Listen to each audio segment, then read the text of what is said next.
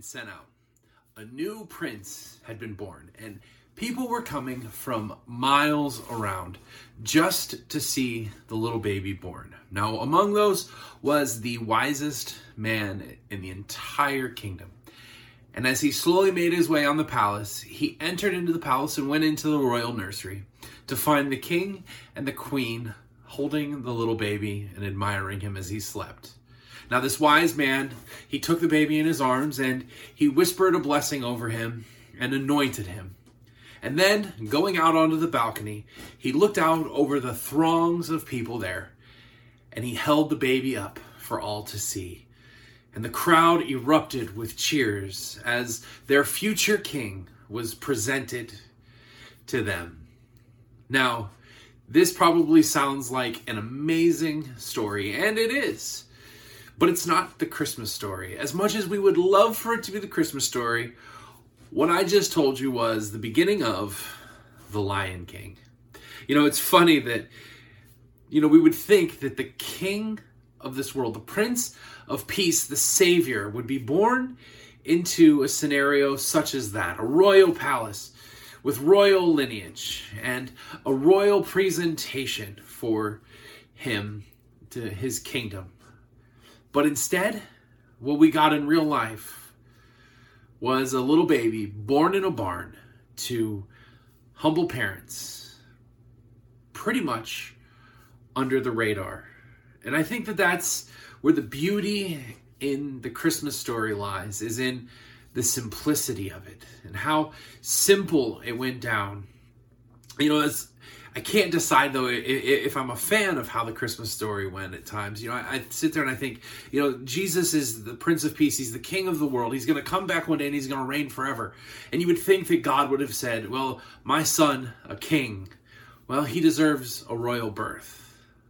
But then the more that I think about it, the more that I realize that, well, this way was just perfect for him. And the capstone of the entire Christmas story is the announcement that was given that night. Now, before I get into our scripture reading, I have to say that no, we are not in my usual spot in my office. I'm actually sitting in the fire department here as I'm covering some time. And I figured this is probably the perfect time to do this message. Why? Well, because there's a giant screen behind me and I can throw up some Christmas decorations. Now, just so you know, it's a YouTube video, so there's a very good chance that an ad may pop up, but be that as it may.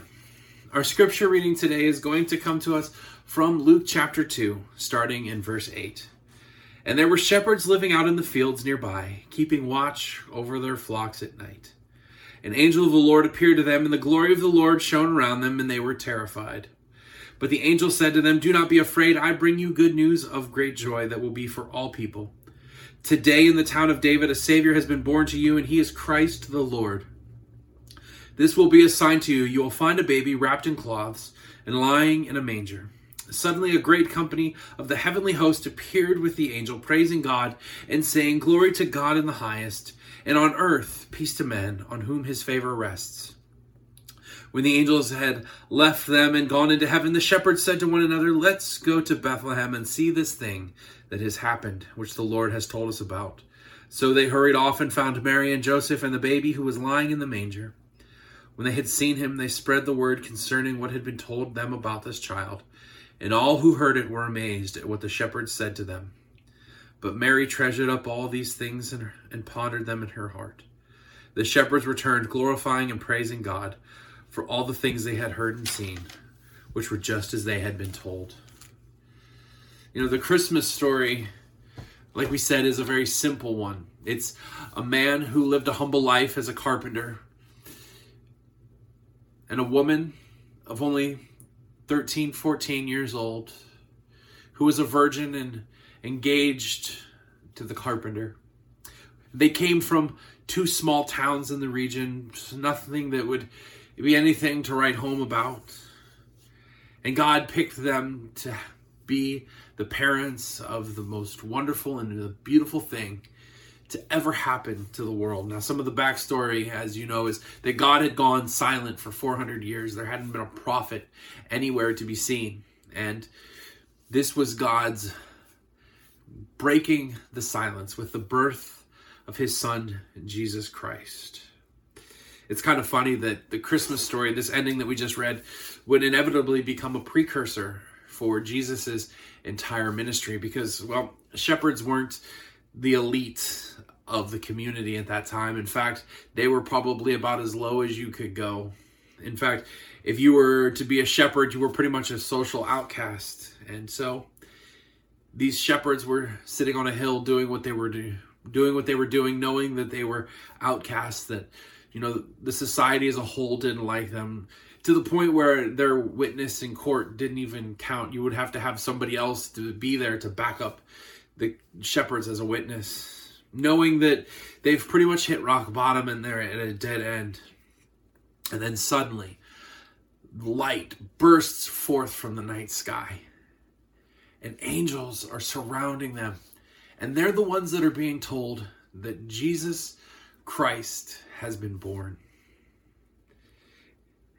It's funny that God would choose the lowliest of the low to be the messengers to the entire town of Bethlehem, that his son, the future Messiah, had been born.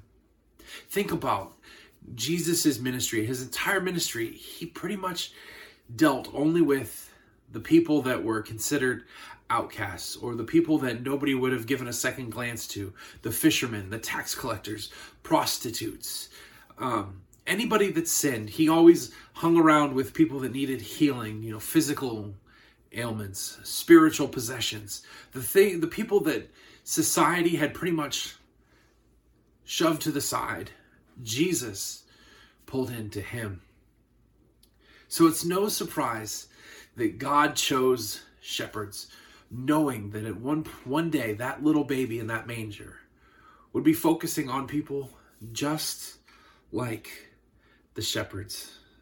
And in ways, I think we are all like the shepherds. We all have that something about us that if the world were to find out, it would make us feel less than. You know, we live in a society now with Instagram, and everybody can take pictures and try to show everybody how awesome their life is. But in all actuality, in one way or another, well, we're all hurting. We all have this pain and this ache somewhere inside of us that if we knew that if it were to get out, it would be devastating for us. Maybe we feel like we ourselves are social outcasts. Maybe we feel like, you know, the world doesn't want anything to do with us. And even those people that are like, you know what, I'm just fine. Well, guess what? You're not. You're overcompensating. And I can say that with absolute positivity because I know that is a symptom of this fallen world that we live in. But I want you to know something. Jesus would have pulled you into him. He would have surrounded himself with you if you were alive during his ministry. And you know what? I should probably stop talking in past tense because Jesus Christ is alive today and he wants you to be there with him.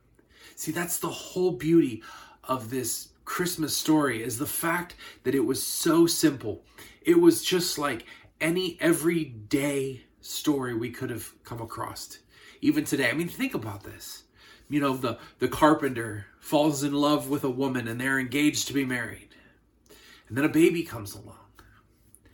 And it changes everything. Or the lowlifes, the shepherds of our day and age that hear about the glory of Jesus Christ and they come to him.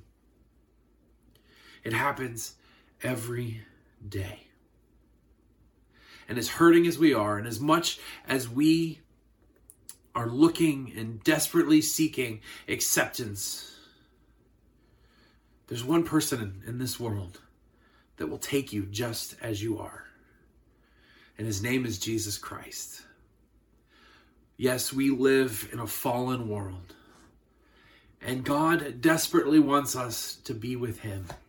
And the only way that he knew how to do it was to send his son, or himself in human form, to live the life that we live, to walk the earth that we walk, to eat the meals that we eat, to sleep like we slept. Jesus Christ came as a baby and he lived into adulthood so that he could understand the human experience. And then he willingly went to the cross and he died for you, so that you don't have to feel like you are the lowest of the low. You don't have to hide the fact that you're hurting. You don't have to hide the fact that you're scared. You don't have to hide the fact that you are desperately trying to make yourself seem like you are bigger than what you really are. Jesus Christ came as a baby. He lived as an adult. And he died as a savior. And while we are joyous and happy as we go into this holiday, even though this holiday is different, we still have joy at what the true celebration of Christmas is. What we have to remember in the back of our minds is that Jesus Christ was born for one purpose and one purpose only. And that was to die for each and every one of us. And so I ask you right now, do you know the baby that was born that Christmas day? Do you know the Savior that he grew up to become? And do you know the risen King that Jesus Christ is today? If not, I want you to know that you can turn it all over to him.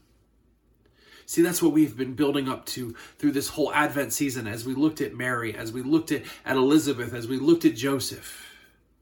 And now as we look at our own lives on this Christmas day, we've been building up to the fact that Jesus Christ came to earth and he lived a simple life so that he could learn the things that he needed to learn and to become the man that he needed to become, so that he could die on a cross to save us.